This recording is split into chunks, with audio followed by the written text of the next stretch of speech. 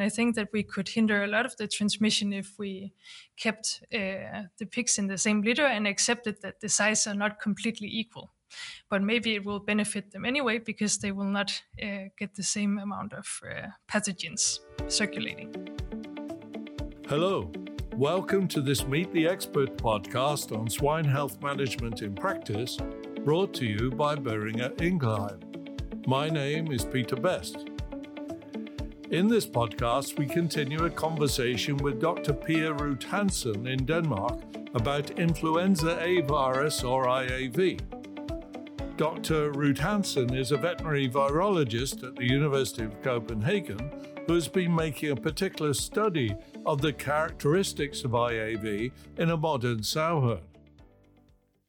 What areas of research are opening up that you see that need to be addressed? Because you're talking about a wide range of a spectrum, as I called it. You're talking about possibilities that are being raised, which have real important implications. What research is ongoing, to your knowledge, and what areas need to be researched most actively?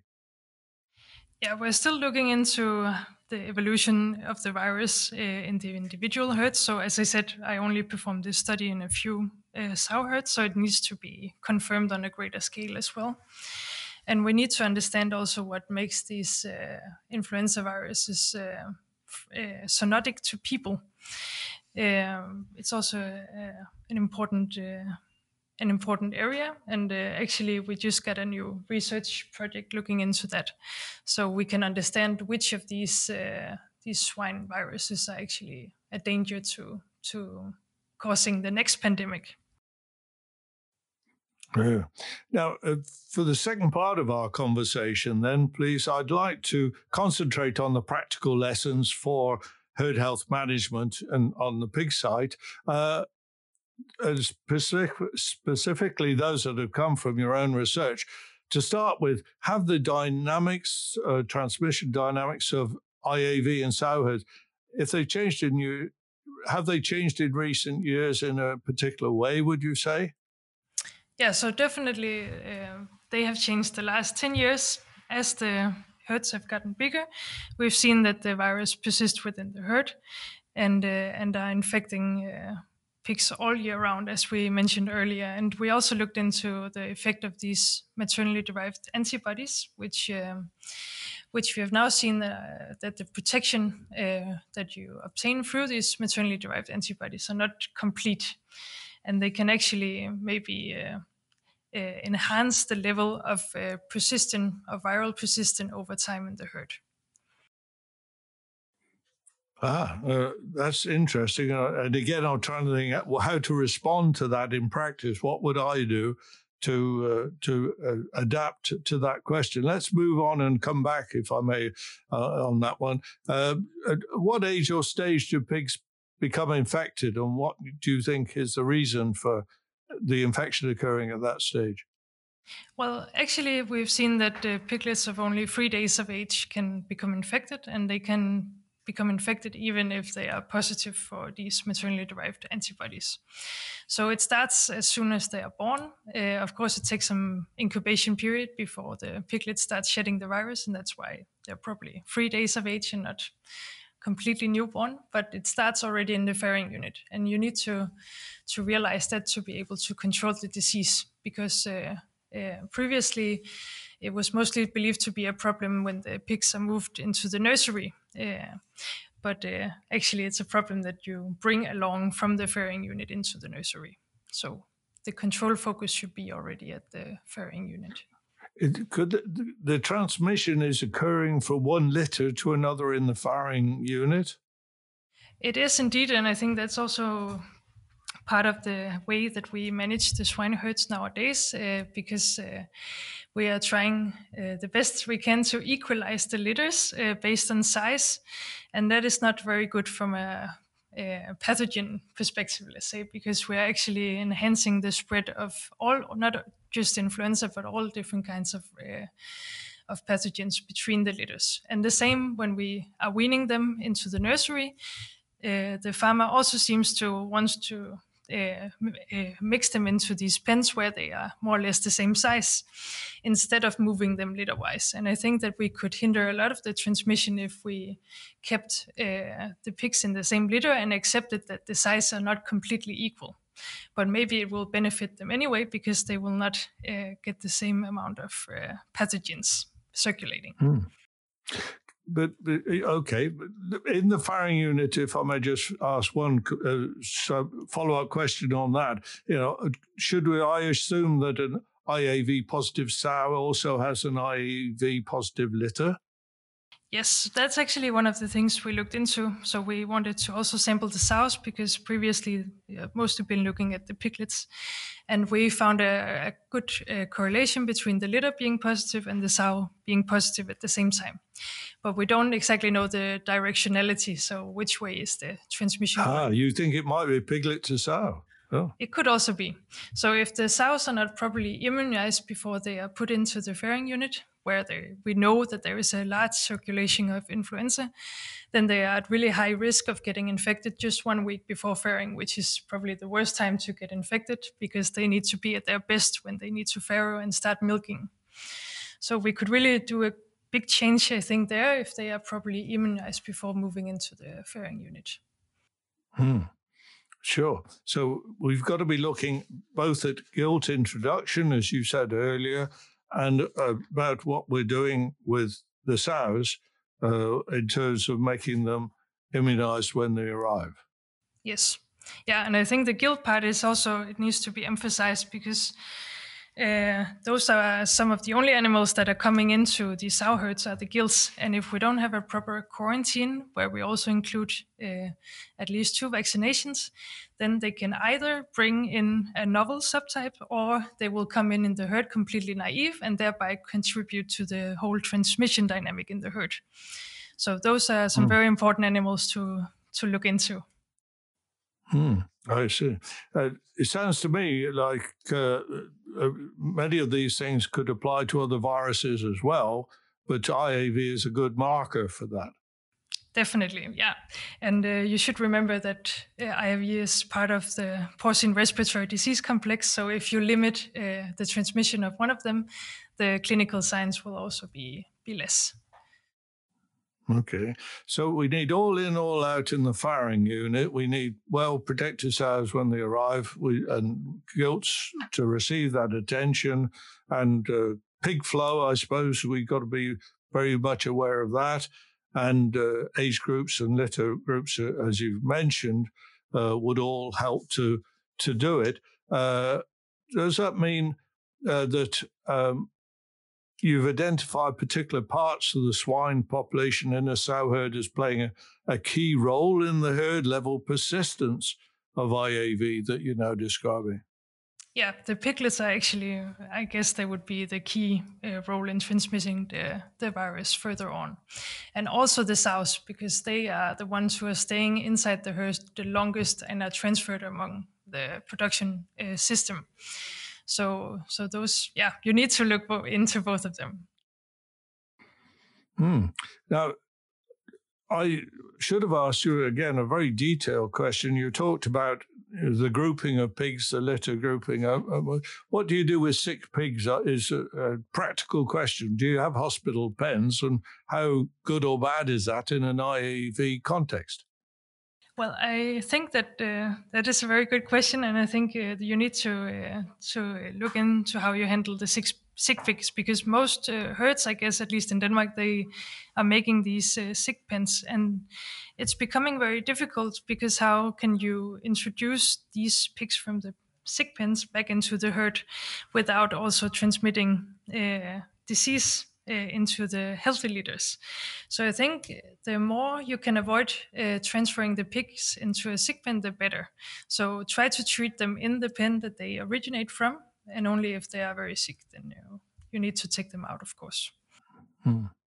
Thank you for those points. Now, you mentioned maternally derived antibodies earlier. Would you just go back on that? What is the role of MDAs in piglets according to your experience with IAV?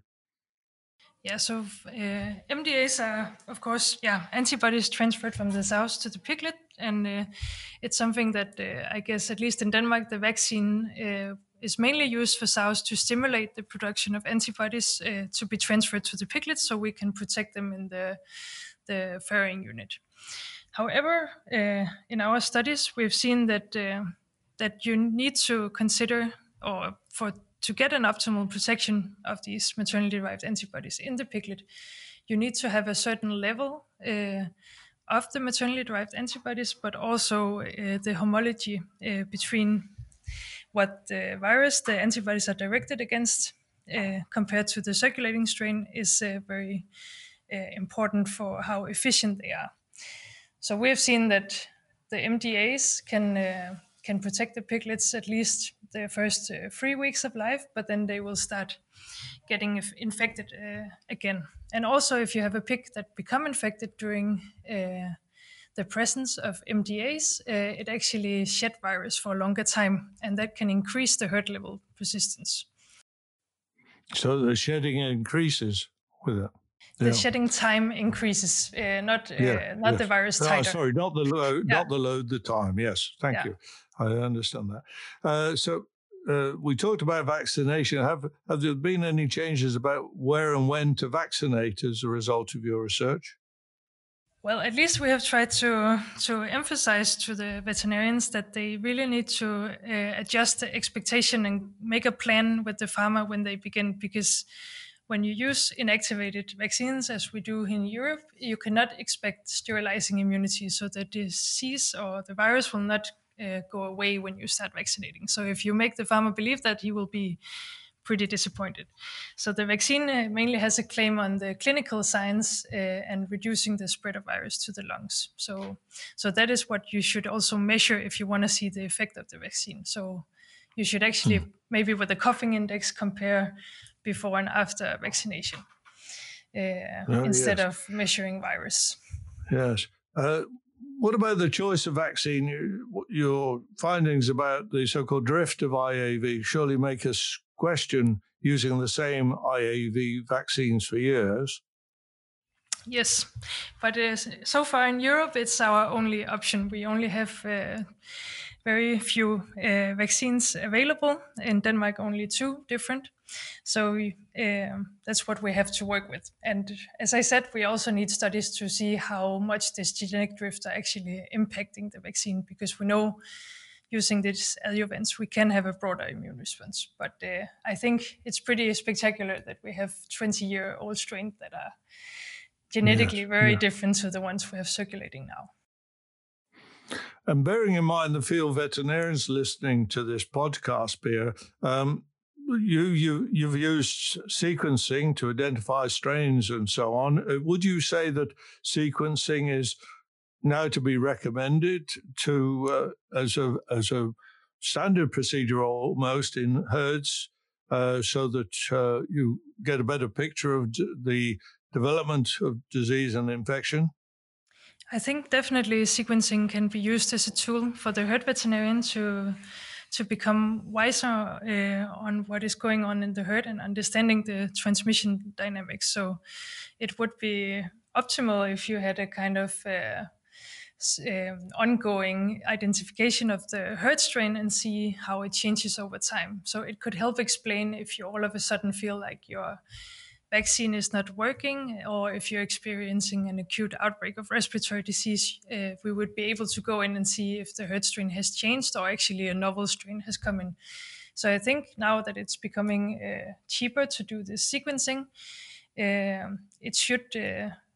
it could and should be used as an additional diagnostic tool. And it will also help us researchers to get much wiser on what is going on. But are you saying have it done routinely even when there isn't a particular episode that would prompt you to do this, or would you wait for something to happen and then use sequencing to investigate it? I think that if you don't have it continuously, you cannot tell the whole story, I guess. So it would be most optimal to have a continuous surveillance in the herds. Would you? How frequent and how do you do it? Very quickly, please. Well, optimally it would be once a month, but I guess it could No. also be, yeah, it depends on the herd, but what they are up to. But I think that would be optimal. And you get the results quickly enough these days to be able to use this in your investigation quite quickly. Yeah, so nowadays it only takes maybe 3 days before we have a full genome of the herd strain. Yes. And you mentioned coughing. We've had an earlier podcast in our Meet the Expert series where we spoke to Dr. Greg Stevenson in America about the monitoring of coughing in pigs as a guide to different respiratory diseases, including influenza. Your particular studies have included then a cough index or some assessment of coughing. Is that right? It is, yeah. We calculated a coughing index in the litters that we sampled, and we found a correlation to influenza being present. I should just mention that for influenza, at least when we look at the very young pig, it is important that it's a coughing sneezing index because they actually sneeze more than they cough. It's more the older pigs that are coughing. And also we looked at individual clinical signs, and also nasal discharge is also correlated with the finding of influenza in the individual pig. So there's a correlation, and that's correlation with individual pigs, did you say, or with pens or litters or whatever? What was that correlation again, please? Yeah, so we see that the positive litters will have a higher coughing index, and on the individual level, we can see that if we have a pig with nasal discharge, then it is more likely to also shed influenza at the same time. Oh, right. So certainly, a coughing monitor would be a helpful tool in identifying IAV positive pigs for diagnostic reasons. It definitely could be a tool used to choose which pig to sample for the diagnostic. Yeah. Yeah. So thank you very much, Pia. And let's go back to your basic message about the year-round infection that is now IAV. It's not seasonal, and that we should be aware that how we practice our management systems on the farm have a big influence on its persistence. And there are certain measures that we can take which would help us in that situation. And thank you very much then to Dr. Pia Ruud-Hansen for her help in this podcast today about influenza A virus in pigs. Thank you to our listeners for joining us in this podcast. There will be more podcasts in the Meet the Expert series, but for now, thank you and goodbye.